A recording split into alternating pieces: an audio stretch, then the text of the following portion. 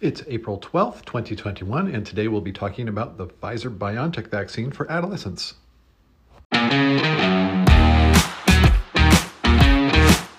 Welcome to Dr. Vaughn's COVID-19 Updates, the podcast that updates you daily on the pandemic.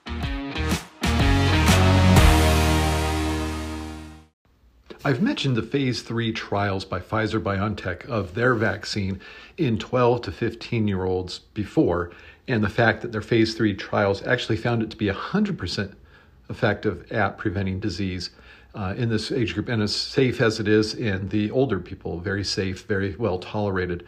So now this expands their coverage all the way down to 12 years of age. So they're not requesting a new emergency use authorization. This is the process we've been talking about with vaccines up till now.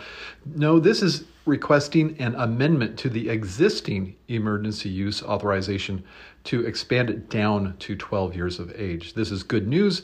I know that a lot of people who are still having difficulty finding their vaccine may be a little frustrated that even more people can or will be able to get the vaccine soon. So I do encourage you to keep using, at least in California, it's myturn.ca.gov. And of course, on our website, you can find websites that may be useful for people outside of California. You're listening to a Dr. Vaughn medical podcast. You would probably love the Auburn Medical Group YouTube live stream.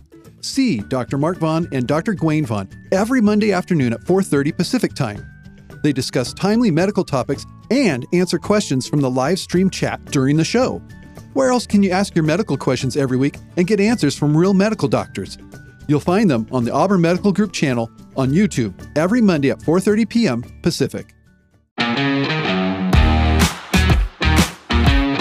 Thank you for listening to today's update. Be sure to be subscribed to not miss future updates. And stay in good health.